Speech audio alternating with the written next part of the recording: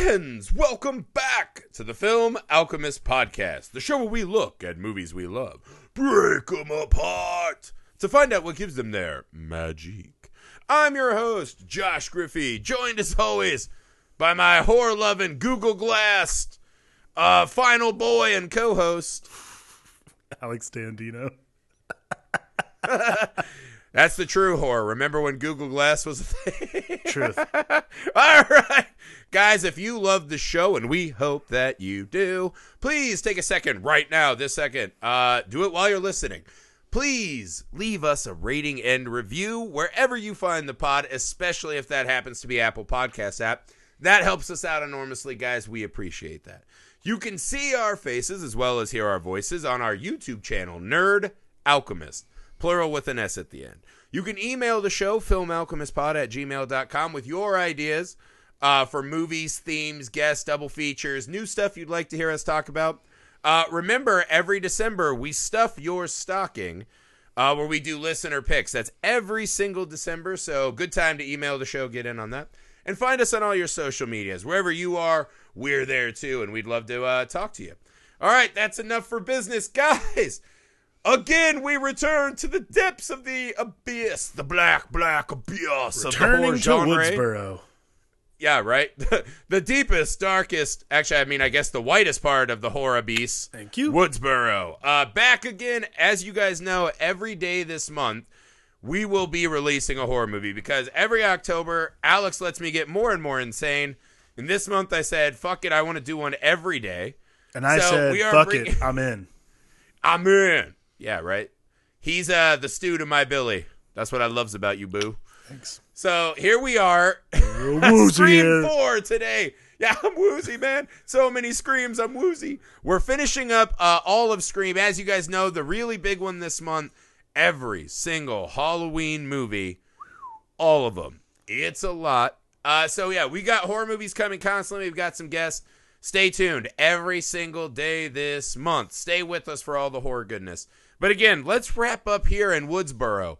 Although, as we know, while this may be a Scream make, as they call it, a Scream make, kind of a reboot of Scream, there is a Scream 5, which I don't know what's left to do. I'm assuming Scream 5 is going to be Sid lost in an art house horror movie. Like maybe like an Ari Aster style movie where, Sid's relatives start going, Hail Paimon, and I don't know what. Dewey's just over there like doing the tuck from Silence of the Lambs. I'll tell you what's left is they have not had the opportunity yet to typeset a 5 into the name Scream. So that's definitely going to be the poster. I'm glad the poster's already taken care of. You're welcome. Again, I think highbrow, high art horror is the last untapped field for the Scream genre. Yeah. I'll say this. Even Scream 4, I felt like this one stumbled out the blocks a bit. But again, as is always the case with Scream, even things Scream does that don't seem like they're working are perfectly built in because of the story armor. Yes. Of the fact that they're taking a shot at horror. Right. And this one I thought, because right off the bat, I was like, this is the worst opening in the Scream series. Like this opening scene, the meta is opening, long and it's bad. Yes. It's not good. It's not fun. It's just, some girl gets stabbed, and they even make light of it. They're like, oh, 2 bimbos just deconstructing horror, gross. And then we just get another kind of quick one, and then we're in the teens. So it's like a three bad opening. It's like this weird, quesarito. It's this really bad Inception opening we get, and like we all know what's happening. Like this is the thing that I love about. Honestly, this is the thing I actually enjoyed the most about it, and I don't know if this is just because I'm used to Kevin Williamson writing at this point, but from the jump, I'm like, this is not the movie yet. Like, we have at least 2 more of these to go. And then, like, as soon as Kristen Bell and Anna Paquin show up on the couch, you're like, cool, still waiting for the movie to start. Copy you're that. like, nope. Like, I don't know. I knew going in that they were tackling reboot culture. Yeah, totally. So, like, as soon as you see Anna Paquin and Kristen Bell, you're like, well, they're not part of this movie at all. Yeah, that's not going to be the thing. Not only that, they do this like Dante and Randall back and forth about like what it is.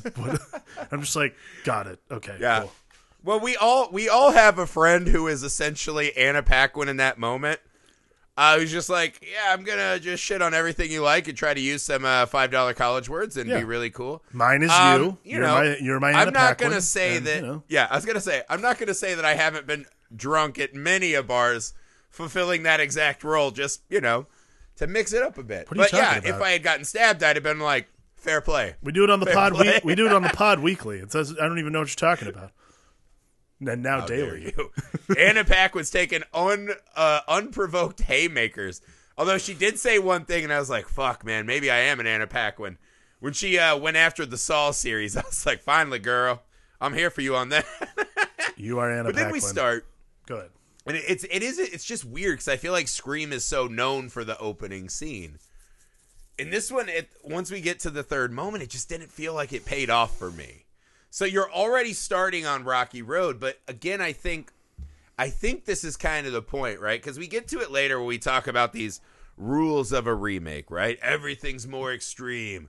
The rules are cliched and out the window, right? The unforeseen is the thing. Right. And so there is a way where the opening scene being somewhat bland and not nearly as interesting as any Scream movie we've seen before somewhat plays as a critique on remake culture, right? Like, why are we just...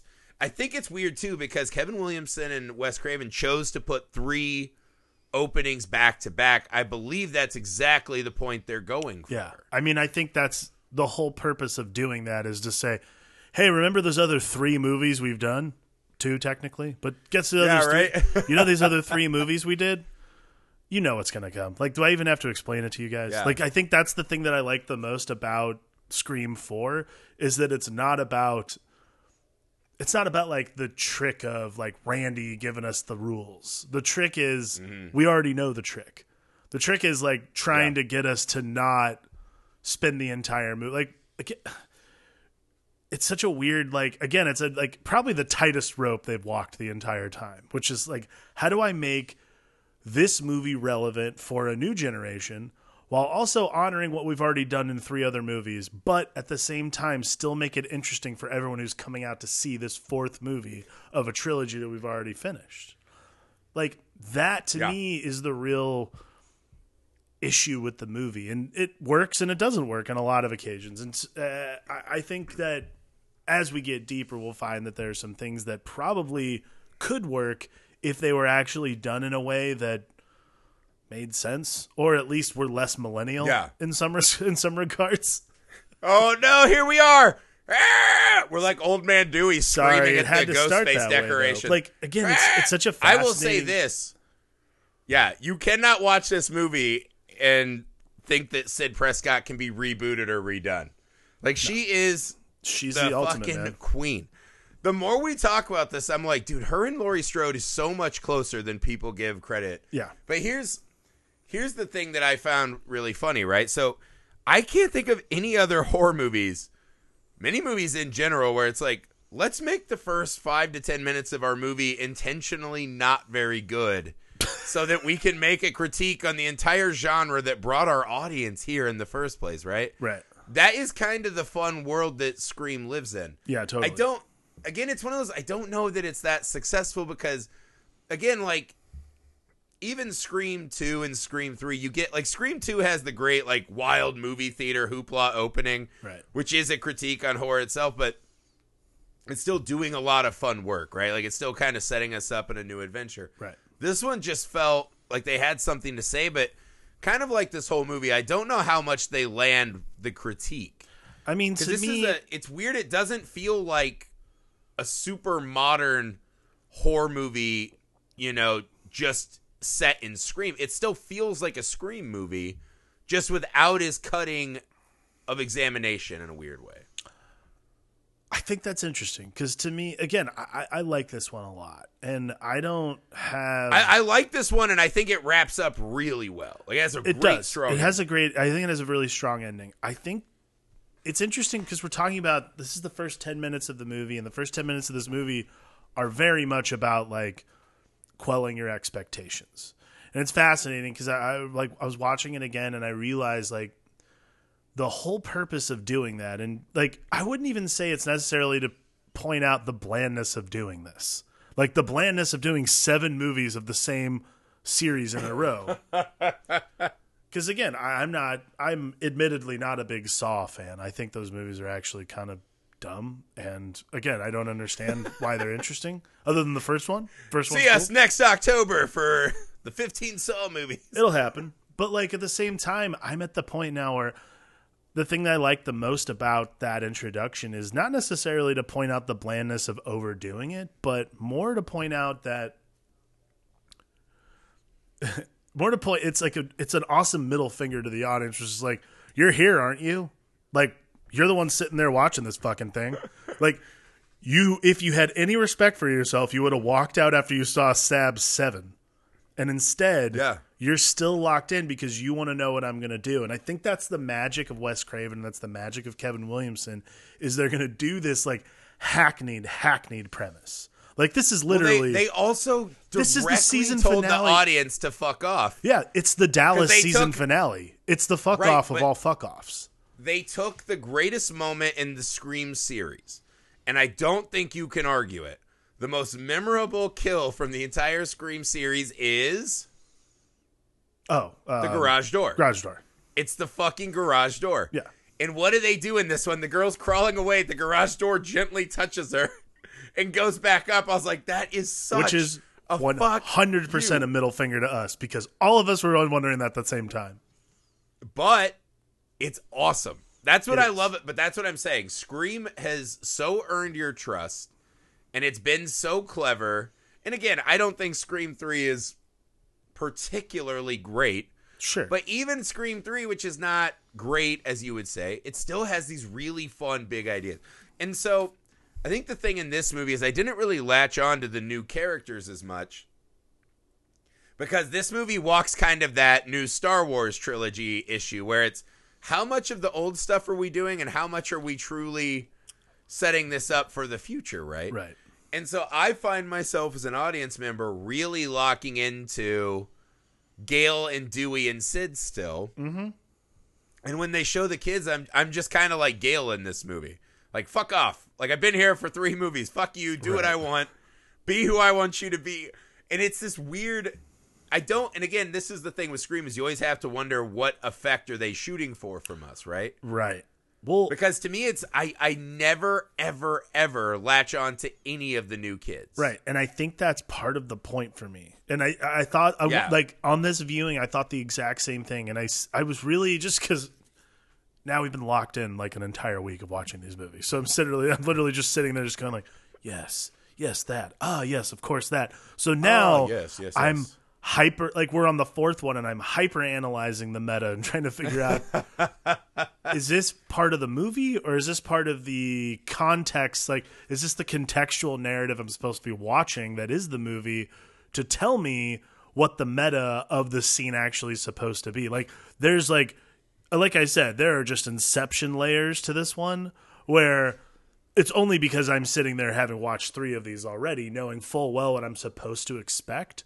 So I a lot of the time felt like subverting expectation wasn't necessarily what they were trying to do. Because like that scene where fucking, Google Glass kid and I can't, like, what are their names, like Robbie and whatever. Either way, Google Glass and the weirder Culkin are sitting in front of the class telling everybody, like... the definitely wielding a knife in this movie, Culkin. The new rules, like they're doing the Randy bit. And again, it's one of those things where, like, the whole thing now is to do the opposite of what people expect. And I'm like, okay, so Kevin Williamson and Wes Craven are saying... what reboots or remakes are reboots and remakes are supposed to be about is doing the opposite of what people expect, the opposite of what has come before, which is weird because this movie spends the entire time kind of almost repeating. But I also think that there's a lot of the one thing that they said that really rang true was the viciousness of the violence in this one is so much more. Yeah. The viciousness of the kills is that much more. It takes away a lot of the creativity that I think we're used to seeing in these movies. Like some of the like hokiness, I would put it. Like, again, Jada Pinkett Smith's death in the very beginning of Scream 2 is probably one of like the kind of like better dramatic, like showy set piece kills in these movies. Besides, obviously, the garage door. This one, I mean, I would point to the garage door in this one too, where literally the girl, like, it doesn't work. He turns her over and just stabs the shit out of her. Like, it's just brutally violent. It's brutally violent to the point where I'm almost like, wow. Scream's like going back to like being like a regular horror movie. Like, we're not even talking about, you know, the fun meta narrative of horror movies and what they do. This one is about, we're just like killing people. Everything is about just like a vicious kill. And that was in the very beginning. Which is what happened and was one of the critiques of a lot of the remakes, right? Right. You had Rob Zombie's Halloween, Friday the 13th, Hills Have Eyes. There's a bunch of these, Nightmare on Elm Street especially took this, where they remade it and they took away a lot of kind of the fun genre layer that protects us from that and just made it fucking brutally violent. And this movie does feel like they've lost some of the showiness. You know, like that opening scene of Scream 1, right? You go back there and it's the boyfriend's in the chair, he's getting sliced, and they're catching Drew Barrymore. They're running around, and then she's like gutted, right? Like Judas up in that tree in the front. You're like, that is like big, showy, elaborate. This is just like when they kill the young lady across the street, right? When he's like, I'm not in your closet. Just fucking stabbing the fuck out of her, throwing her out of that window like she's just trash. Yeah. And you're like wow, this is... But that's vicious. You know what is the weird part about that? Is it makes it feel more personal, right? It does. Absolutely. It's more of that kind of true crime vibe where you're like, oh, this, like, they really want to hurt these people now. Right. More than the other Screams. What I latch onto a lot in this one, right, is, like, again, I think this is where Scream 3 should have been. I feel like Scream 3 did the best with what they could with Neve Campbell not really being on set very often, and they didn't want to go to Woodsboro, whatever. Right. This feels like you couldn't have ended the Scream series without getting back to Woodsboro, right? No, you have to go back to Woodsboro. And what I think is this movie found a way to do an extra fun riff on that. Because, again, I said in Scream 3, it's not my favorite, but I really like the haunted Sydney and, like, the haunted by her mother and the sins of the mother to her. Absolutely. I thought that was a really great riff, right? Totally. The giant hole that was blown in this girl's life by, you know, a decision her mother made that had this ripple effect. And again, I'm not here to blame her mother for having an affair. A lot of mothers have had affairs and, you know, their sons didn't come to murder us. Like, that's not what I'm saying, okay? So, but thank you for clarifying Sydney that. Is this, well, I mean, I know people are always like, oh, like, you know, I'm not a person that thinks Maureen Prescott should be slut-shamed like she is in all these movies. Right. You know, we've seen her husband in 2 movies. Like, that wouldn't get me excited either. You know, newsflash. So you get onto this, Sydney coming and doing this, you know, I am rewriting my own chapter, right? I am not going to be the victim anymore. I'm trying to move on. It's very much with where we saw Sid. You know, they kind of had the Nightmare on Elm Street ending in Scream 3 where you're like, that can't be what's really happening in that house, right? Like, some ghosts, like, what are they doing? Why is the fucking McSteamy there with the popcorn? Like, what's happening? Right. Right? So he left it very weird. This feels like a woman who's actually putting the pieces together now. And everything that happens around Sydney to me is fascinating, right? This throng of media, her publicist who's like, you're never going to believe it. It's the best thing ever. Like, 2 new bodies. Right. Sid coming back home to try to exorcise the final demon. And then once again, this fucking curse, right? But above her cars, you know, the high school kids now just do pranks of this fucking ghost face and blah, blah, blah. And again, the way the people react to her in this movie is endlessly fascinating, right? Right. Like when she Sydney, it's your fault. She's the angel of death. You know, that is what really does it for me in this movie. Well, it's something, right? I think the thing that I like, and again, this is a great subversion of what we saw in Scream 2, which is that it's like Sydney in Scream 2 even admitted, like, hey, you should stay, like she told Jerry O'Connell, like, you should stay away from me, like, you're going to wind up dead. And it's fascinating because it's like she shed that skin by Scream 4, and yet now the world is telling her, hey, everything you thought about yourself, totally true. You are a horrible, horrible, horrible murder person, and you will get everyone around you killed. Like, that is what I think is great about subverting and like changing the narrative a little bit is that Sydney's no longer sort of the it's fascinating, like she's no longer the like final girl victim. Like you're not willing to give her that title anymore. And again, that's another great critique on the genre itself, is that Sydney in this movie is in her 30s. She's not, you know, some nubile 18-year-old getting chased around the house. She's not a Laurie Strode anymore. Now she's basically Laurie Strode in the new Halloween. Like she's an older woman. Yeah. And she gets now painted we've in seen that this go on, right? Yeah. Yeah. She's getting painted that way in a way, and you know, and it's again, it's a really smart, subtle way to say like, hey, isn't this fucked up that like we spent 3 movies cheering for this woman to survive, and now everyone in Woodsboro is like, you fucking monster, I know you did it. Like that to me is a great That's how bit. everyone looks at her. Exactly. Yeah, and the way they project that shit on her is that she wants to rewrite her own narrative, and that whoever so chooses, right? Any human being can put that mask on and take her fucking narrative away again. Right. Is this... It adds this extra curse element to Canix. Again, I've said that I think Ghostface is ranked way lower on, you know, the best bad guy killers. Yeah. Because Ghostface has been 8 people at this point, right? Right. We always do it in 2s for the... Or wait, Scream 3 was just 1. But you know what I mean? We're always doing a number of these things, and it's, you know, multiple people. But what is cool is if you look at the mask itself, and it becomes this fucking vessel for everyone's, you know, dark wishes. Right? That becomes really fun to grapple with Sid. And again, she comes to her hometown, and it all fucking starts again, right? Like, one of the scenes that really landed for me was her aunt, right? Mm-hmm. When, you know, they were making fun of Sid, like, oh, she's probably got so much scar tissue. Like, she's beautiful, but under her dress, she probably is all mangled and shit. Right, like, exactly. Wow, that's really fucking catty, horrible thing to say. But then the aunt is like, well, I've got scars too. That was no one asked me about my scars. Right. And this fucking neediness of people who are envious of her for what we've seen her go through for 4 movies. The envy, the jealousy, the hating her, because it's very insidious, and it's an awesome extra layer to spend time with Sydney and just watch her, right? Because in Scream 3, she is now isolated alone in the woods. She comes back, and at the end, we're back in the woods. This is her going right back into the fucking, you know, maw of where this started. And as the bad things happen, you don't see this Sydney. You don't get that moment, right, that you got in Scream 2, where Jerry O'Connell gets attacked, and it's a slow push in on Sid's face where it's, oh my God, this is going to be my life. Now she's here, right? Like, now when Anthony Anderson runs in after that girl gets slaughtered, Sid's like, I'm fine. You might want to look upstairs. She's just, this is her reality. Yeah. Right? And she's trying to rewrite it, but she knows. And so that's a really fun time to spend in this movie for me.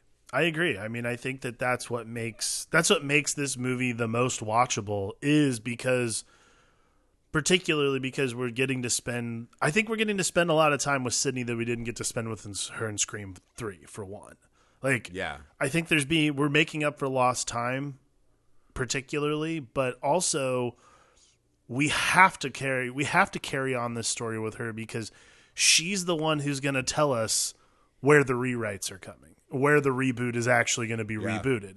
And I think that's the thing that I like the most. It's the first time I've felt since, honestly, the first Scream that she's really honed in on being the narrator of her own story. And really, like, it's the first time we've gotten to see everything through her lens. Scream 3, obviously, we spent a lot more time with Dewey and Gale. And Scream 2 is a little bit more reactionary. This is the first time in a long time that we've gotten to just see her be in charge of the lens, so to speak. And I really enjoyed. Even I really enjoyed Sydney, hovering right? Her over niece or her cousin. We don't do a lot with her. No, right? Like, she's not the vehicle like Sydney was before. But yeah, I mean, I even like you said, right? Spending time with Gale and Dewey in this one is fascinating. Yeah. Now Dewey's become this grizzled old veteran, right? And Sheriff Judy, who's constantly trying to, you know, skis on him. I thought that was hilarious. But she's like, I wish I was there, you know, the first time when you solved those cases. And it's like, even Dewey is this mythologized, like, hero now. Right. And Gale's like you know, now I'm a fiction writer's small town wife. In the moment there's dead kids, she's like, get my purple suit. It's time to Gale. And I was like, I love the scumbagness of Gale in this one, right? Yeah, totally. Like, there's just something great about her, right? When the publicist is talking and she's, I'll fucking rearrange your face. She's like, I still got it. And I was like, I love that after 4 movies, Gale still has not learned a single lesson. Yeah. And just a tad of writer's block in what must be a portfolio of millions of dollars. She's still just like ecstatic there's dead teens and like she can fucking get in on this. By the way, I love that Gale has refused to learn anything. Yeah. Speaking of that, though, and by the way, you and I both talked about this before the pod. We need to address this right now. How are Gale and Dewey still alive? Like, this is the most shocking thing of all.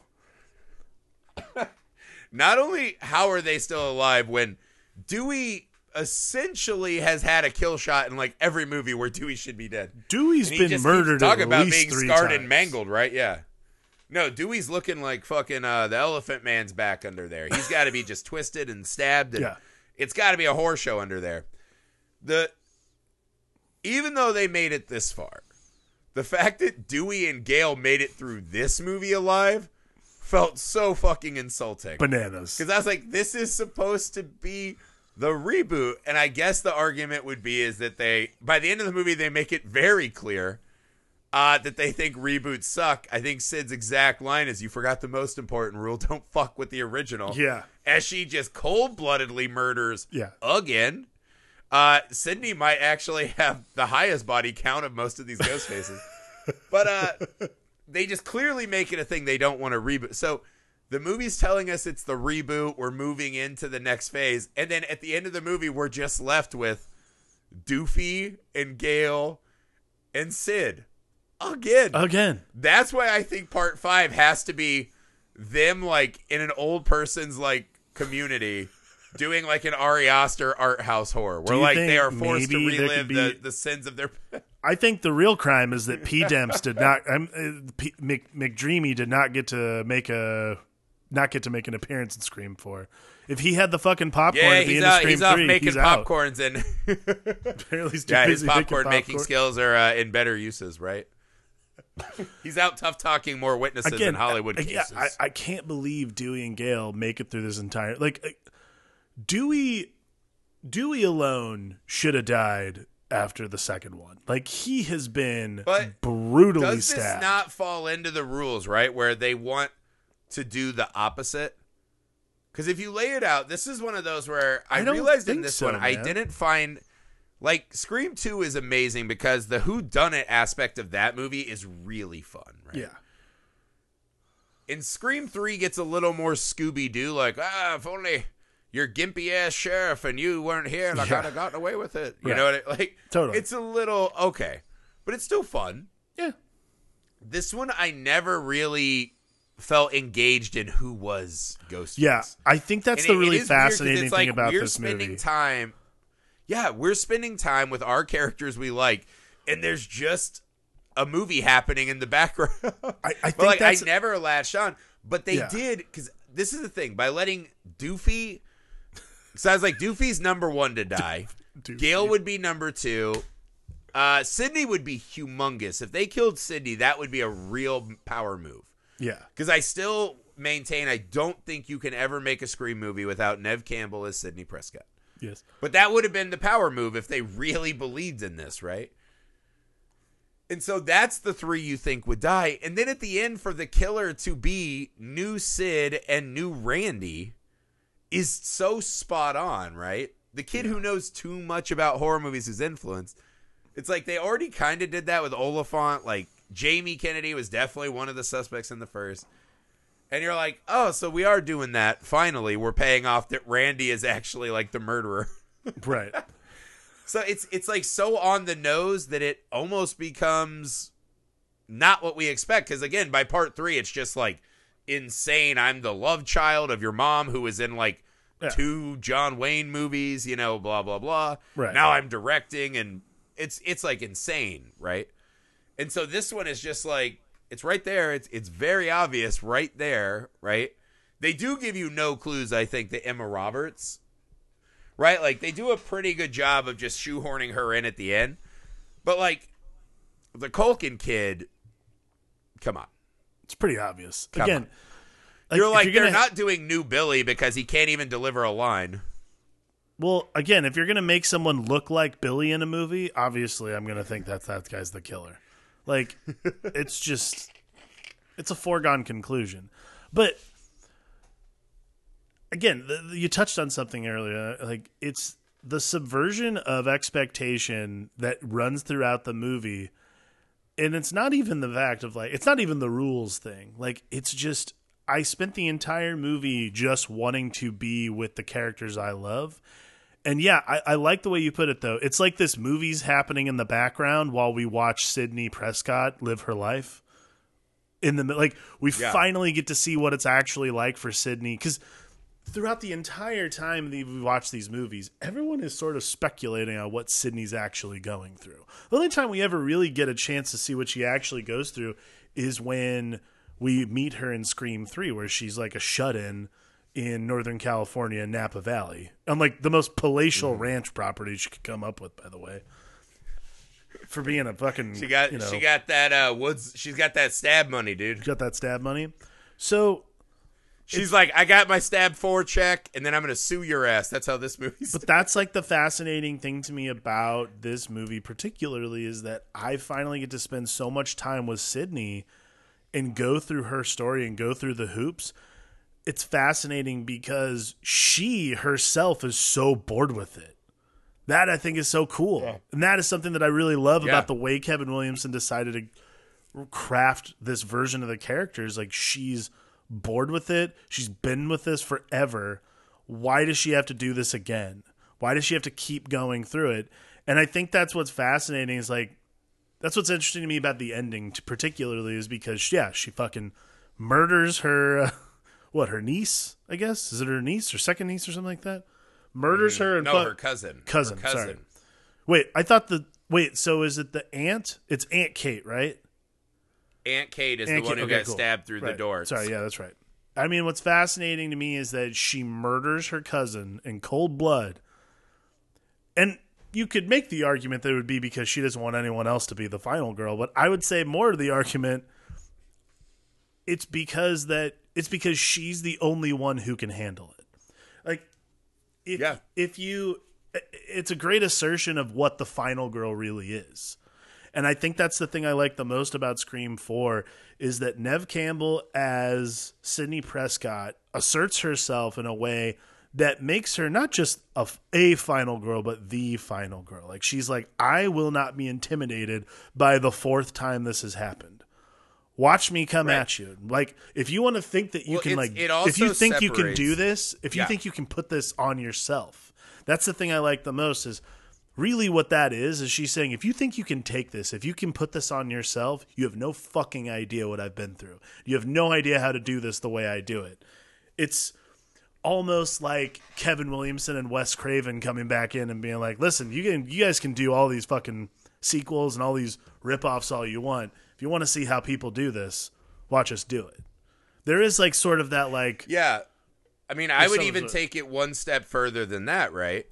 Which is Sidney so desperately doesn't want to be the final girl.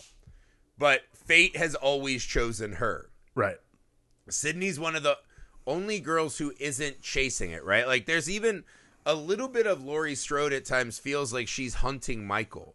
Especially in the new Halloween, right? They really play with that. 100%. Like, she's ready to fucking get it. And older Sidney, she's not like a grandma or whatever. No, she's 32. But older Sidney just kind of is doing that, like, I just want to move on. She tells Emma Roberts at one point, she's like, I hope you never have to find out if you're brave enough. Right. But it's one of those, like, that really struck me, that scene, too, when their friend's getting murdered and they're just watching helpless. And Sid's like... It's almost like she's like the Michael Scott autobiography. Here I go again. Here I go again. And she like runs across the street to like go fight like another young Ghostface. And she's like, God damn it. And like, she's still got the moves and shit, but you can just tell she's like, God, come on. What? Yeah. Come on. And when she tries to talk to Emma Roberts, right? And she's like, hey, I actually do know what you're going through. I'm sorry. I think that is Sydney in one of the rare moments in the entire series saying, hey, you may be able to actually understand me for who I am. Right. Right? Because that's one of the things we lose after Scream 1. Sydney is never truly understood by anyone again, right? No. They're all kind of people that know her as Victim Sid. Right. And so that's hard to swallow. So the idea of, she doesn't want it, but her niece so desperately wants it. Again, this pining for, I don't want to work. I want to be famous. I want to be like you. I want to have 15 minutes, and she's just like, you're going to slip up. They always do. Like, she knows the inevitability factor of, bitch, this is mine. It's my curse. Like, do what you got to do, right? And the desperation of watching Emma Roberts' only active moment is fucking attacking herself. Yeah. Right? We watch this horrendous, like, Fight Club style, staging the scene while Sydney lays there. And the beautiful shot in that sequence is when she goes and tries to mirror how Sydney even lays. Yeah. And I was like, that is amazing. I love that fucking moment. Love that. Yeah. Again, it's just such a great, that particularly in those moments, particularly at the hospital. That stuff is so great because it's the proliferation of the remake, the reboot movement. It's literally them being like, all right, how did they do this? All right, that's pretty good. Like, it's a filmmaker watching someone like Wes Craven make a movie and being like, all right, I'm taking notes. That's good. Yeah, I like that. I'm not going to do that, though. That's almost what it feels like a lot of the time. And it's again, that's the whole point of the Scream series a lot, is taking what you know and not necessarily brandishing it in front of you, but also just telling you, like, we know you know this. You don't need to be told what's going on again. What we're going to do is just do it and let you run with it, because this isn't supposed to be a horror movie. This isn't a slasher movie. People get slashed, but this is really ultimately a whodunit. And what we want you to do is focus on the mystery of whodunit rather than the mystery of who got stabbed. We all know who got stabbed. We watched that already. Find out. Try and keep up with us. That's how I always feel. In these Louboutins, right? That's something I heard on TikTok. It's cool. Is that a thing? Don't worry, we're getting a lot of younger viewers after they heard that. It's fine. No, I think that don't mock my hipness. I'm like old Sid trying to hang out with the young kids at Cinema Club. No, what I like about that final scene is there's a scene even in the bed, right? She does slip up, of course, because she knows where Gail got, stabbed. But that moment when she's like, we're all survivors now. If I write a book, I'd write it with Gail. You're like, that is so different than Sydney, who for 2 movies is like, I will fucking knock you out, Gail. Fuck off. Just that little subtle difference tells you that she's not worthy of being a Sid. Right. On top of all the shit we just watched, that's pretty fucking horrible. And somehow, like, part of her forensics is like, oh, I'll shoot this non-moving body in the dick, and, like, that forensically won't matter. You know what I mean? Like, because this movie came out in 2011, and I was like, there's definitely forensics now, right? Like, you watch, like, Scream 1, you're like, all right, maybe they can wipe fucking Stu's Cosby sweater on it, and they'll figure it out. But I was like, we have forensics now. Like, This is 2011, bitch. Like, you're firing the gun, you be stabbing, and then just wiping the handle half-assed. Like, come on. You shot the dick. That's gonna give you away, right? And I was like, I know it's Sheriff Doofy's town, so like he's not like a case cracker, but for the love of God. But I actually like that a little Sheriff more because it makes that Sheriff Doofy. It makes the media part of the ending so much cooler. Yes. That when the inside is so very clearly, easily a stage fucking scene in a town where they've already seen that they just immediately swarm her and they're like, oh, you're the new girl, blah, blah, blah. That really works, right? And her kind of half a smile like, oh, this was worth it. It's repulsive, right? It's horrible. So when she's in the hospital and just lashing out violently, again, it's one of those, she knows for a fact she can't get away with it, but she's still willing to just hash it out. Like, because now she won't get away with it and be the final girl, but now she can become infamous, right? Now she can be a Netflix 3-part documentary on what went wrong, right? Get interviewed in prison like a tough guy or a tough gal. And so there is this coolness to that, right? And then as we see it all go awry, we cut outside and the media still fucking singing her praises. Right. I think that part is really awesome about the ending, man. Yeah. I mean, that's the poignancy of, and it's probably more to the point what's happened. By 2011 and obviously now, particularly not just social media, but the media in general are so culpable in shaping the narrative. So to me, that's what's so great about that ending is that it's still about the shaping of the narrative. Like at the end of Scream 1, you have Gale Weathers shaping her narrative. And you see what narrative she decided to shape going into Scream 2. Scream 4, it's not just a Gale Weathers. It's not some like plucky local camera person and some plucky reporter trying to figure things out. It's literally everybody is on this fucking story. So you don't they have... even say it too, right? This time he's directing the movie. As in Ghostface, which is kind of a fun new... it felt a little derivative of Scream 3 where it's literally a director, right? Sure. But that part when he's like, I got great footage of murdering these girls. Yeah. Like, Hayden Panettiere, I think that's how you say her name. She was going to sleep with that guy, and because he got blocked, he's like, yeah, I'm going to murder and get dope footage of it.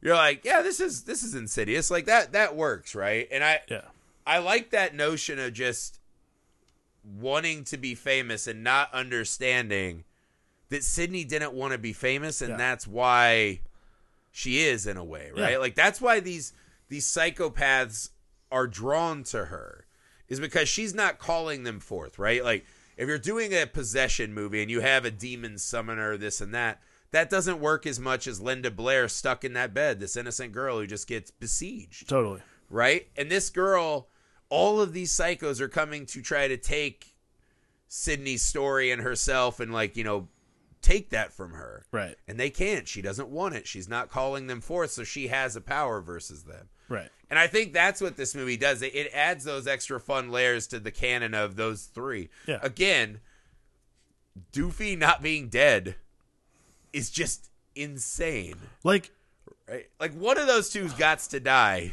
Has to die. To me, that's your hard open for Scream 5.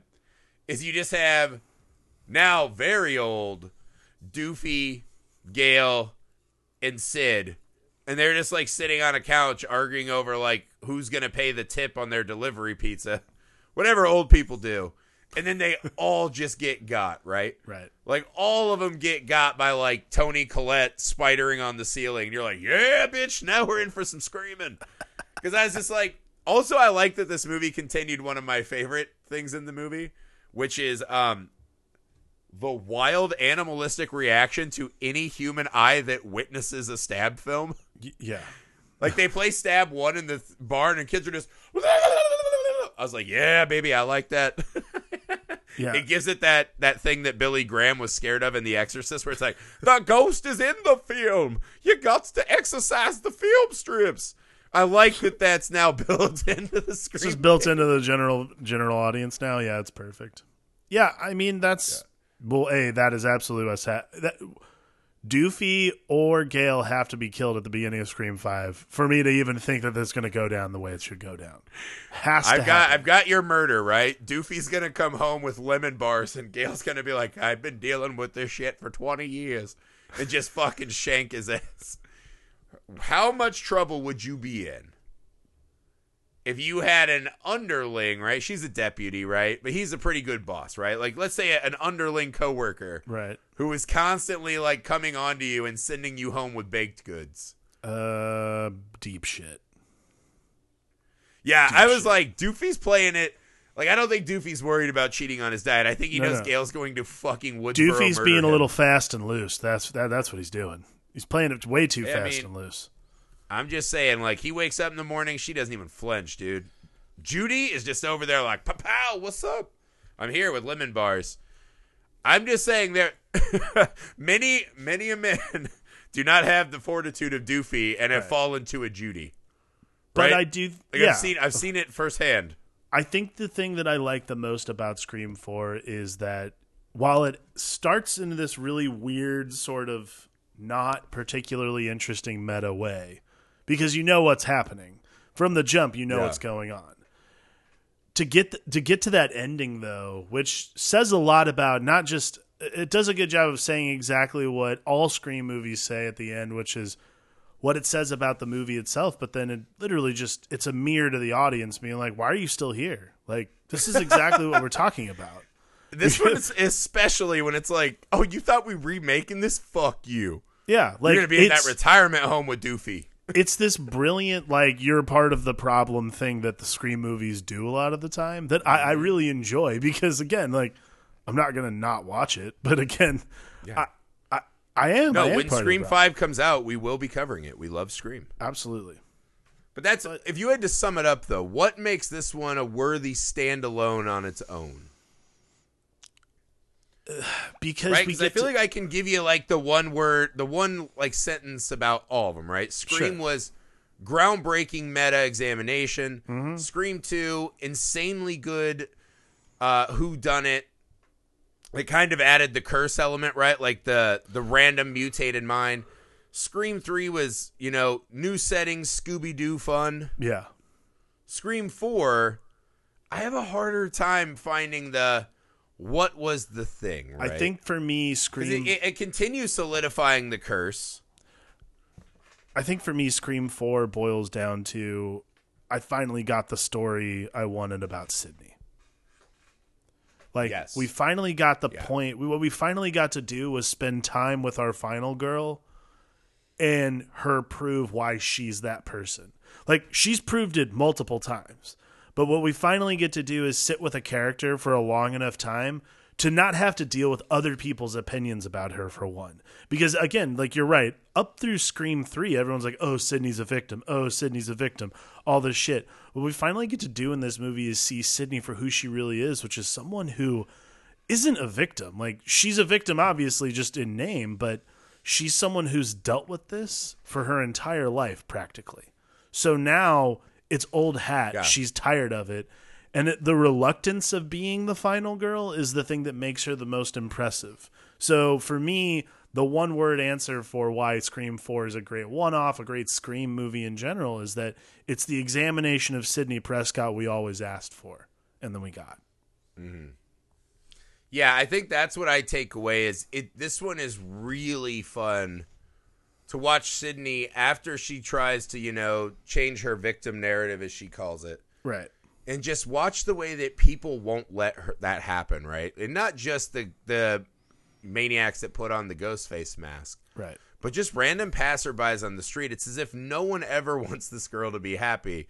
And she is just this fucking plaything for our amusement. Right. Right? And it's really solidified in this. And she plays this just strength, right? Of, all right, I'm never going to stop being the original girl, but I'm still the baddest, right? Don't fuck with the original. Yeah. All right, to wrap up here, I'm going to give you list, right, of remakes or part 4 in a series. And if you've seen them, rate Scream against them. Because I wonder, I don't know if I would call this a reboot as much as a part 4, right? Yeah. Because, like, if you compare this to the Evil Dead reboot, I don't think that's a fair test. Right? No, that's like comparing apples and a bunch of blood. Yeah, right? So, all right, Friday the 13th part 4 was the final chapter. That's Corey Feldman, the makeup artist, Jason's head sliding down the machete. That or Scream 4? Scream 4. Oh, see, I'm going Friday on that one. All right. Halloween 4 is the return of Michael Myers. We're starting the curse with his niece. What do you got? Scream 4 or Halloween 4? Halloween 4. See, I'm going Scream 4 on that one. I think Halloween 4 and 5 are not my faves. But we'll be getting to that soon. All right, what else we got? Nightmare on Elm Street 4. This is post Dream Warriors. Yeah. We're kind of like starting the new cast with the old. This is when she gets Dream Mastery, if I remember right. Yeah, I'd go Scream 4. See, I love that dude. She would do anything, karate, headband, Alice. Yes, I love Dream Warriors. I was just not a fan of the Dream Warriors is probably the pinnacle of that series. Yeah. I'm trying to think. Phantasm 4, Hellraiser 4, Scream is way better. Scream's way better. Now, Leprechaun, I'm remiss in saying I can't remember if Leprechaun 4 is space or in the hood. I believe it's into Hood. I think it's into Hood too. And I would say I think Leprechaun into Hood is better than Scream 4. Yeah, I do too. I'm not trying to be bombastic. I'm not trying to be contrarian, but solely for the bathroom scene where he smokes weed with is it Ice-T? Yeah, That plays like the gangster that now. scene alone could just like that's the capper on Yeah. just perfect movies. And if it's Leprechaun in space, that to me is like that's my favorite Leprechaun movie. Yeah, I mean that's what I mean. I think this ranks really well amongst part 4s, right? I think it's like maybe 3 part 4s of it. I mean, once you get to part 4 in horror movie series, Yeah. I think it's better than Final Destination 4. Once you get to part 4, you're running on steam. And Yeah. I think Scream 4 has a little of that. It feels derivative, and why are we pushing this reboot thing? But you clearly don't want to reboot. But it's still very fascinating throughout. I think the benefit of Scream movies being what they are is that you don't have to the meta narrative that you get from them. What you don't have to do is focus on like to me, like for Friday the 13th, for Nightmare on Elm Street, like you have to focus a lot more on the character himself. You have to focus a lot more on Jason. You have to focus a lot more on Freddy. Like that examination of that character particularly. What's great about Scream and why those movies can endure is because what you do is you focus on the movie itself. You focus on the actual making of the movie itself and what it actually is doing. The plot itself unfolding is what is interesting about the movie. And I think a lot of the time, particularly when you get to the 4th movie in horror series, like you said, you are running on steam, but you're also really banking on your guy. You're really banking on your character to like take you through. And I think particularly I'd say the Nightmare on Elm Street series, that's what you lean on a lot of the time. Yeah. So Scream works really well because what we're banking on is the story, and that's always going to get me to go to the movies. So yeah, I mean, I think if you're ranking horror movie series, right, Scream doesn't have as many entries. no. But I think of the more modern, right? So if you take out movies that started in the 80s, right, and just go 90s on series, I like this so much better than Final Destination, Saw. Any of those big horror movie series that came after, you know, kind of this 80s explosion of we're going to do all these movies. I think Scream is the preeminent modern franchise, right? I think now you would say the Conjuring universe is going to be getting into that territory. Yeah. But I think at least half of those are not worth discussing. Let's put it that way. So that's where examining Scream is so fun because I think often we forget how impressive it is that they made 4 movies this fucking good. Yeah. I mean, I think ultimately the reason Scream endures is because it came along in a time where we were getting saturated. Yeah. And what it did was it took a step back and said, let's talk about that. And I think that's the thing that Scream always does is it waits for a moment. And I think that's why Scream 2 is so good because instead of waiting back for a moment, it instead just makes a great sequel. Scream 3 sat back, waited for a moment, and almost parodied itself. And now Scream 4 had the opportunity to really sit back and say, what's going to happen in the next 10 years of this business, of this genre? And then they were able to do that too. That's why we get another one in 2021 or 2022, whenever it comes out, because we now have had another 10 years, so we're sitting back and we're watching people like Ari Aster and Jordan Peele put out really intense, highbrow, think to yourself Sitting after you walk out of the movie. Eating lobster and farting on each other in the lighthouse. That's part of it. You know what, man? I'm with that. I'm down. I'd watch it. I'd be stoked. Yeah. No, I think that's the fun thing is that it is both a love letter and a fucking kick in the ass to the horror community. Absolutely. Which is, hey, we love this shit as much as you. Let's dissect it, this and that. But also, hey, man, expect a little more. Yeah. Like, you know what's happening to you. Come on. And I think it will always be fun for the teenager who's really, like, discovering horror. And he's like, oh, I know this shit now. Yeah. To turn that movie on and just be like, oh, yeah, like, Randy's doing what I do with my... I think it will always be enduring in that way, and Ghostface can always be your most hated enemy and the thing that you're most afraid of at the time. And Sid is, in the pantheon, like in the top 3, 4. I mean, I would say it's like just her and Laurie Strode is the best final girls ever. Yeah, I would agree. So, yeah, I mean, starting the horror movie month off with Scream, unless you count Candyman, which we just did. Go back and download. What a great way to start off horror month. I fucking adore Scream. I'm glad we got to do this. Again, guys, we got a lot of cool horror movies, some one-offs. Obviously, all the Evil Dead movies, all the Halloween movies coming as well. So stay tuned, guys. I know it's a lot this month, but we do appreciate you giving us the space to work and do this many horror movies. It means a lot to me because I hope you guys enjoy this as much as we do. This is a great month to do this podcast, and I always enjoy it. I'm glad we've started this tradition of just overloading October because it's so much fun to do.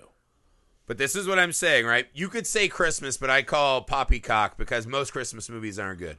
There is no time that it is better to be a movie fan to me than when that calendar flips to October 1st and you're like, oh, fuck yeah, dude. Horror movie marathons, all-nighters. You get excited. Like when I was a kid before streaming, you'd be like, what's AMC showing? And like, you're trying to like write out in notepads like what you're going to watch when. Yep.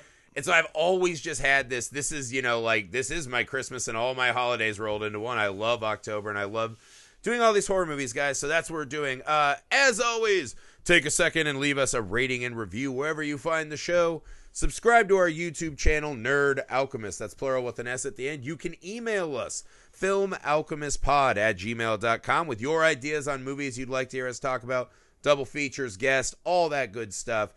Find us on all your social medias and tell your friends, guys. Tell your friends and prepare the endless dark abyss of horror. Like James Cameron, we're going to keep trying to go as deep as we can. We're going to keep going down and down and down. Hell yeah. Try to find that bottom We're going to find that Randy Newman. Yeah, we're going to try, guys. So, yeah, another horror movie tomorrow and the day after and the day after. Like Sid, we constantly wake up in a nightmare every day. For the Film Alchemist, I'm Josh Griffey. I'm Alex D'Antino. That's Stu. That's his real name. He's a Stu. Get a little woozy here. What a great line.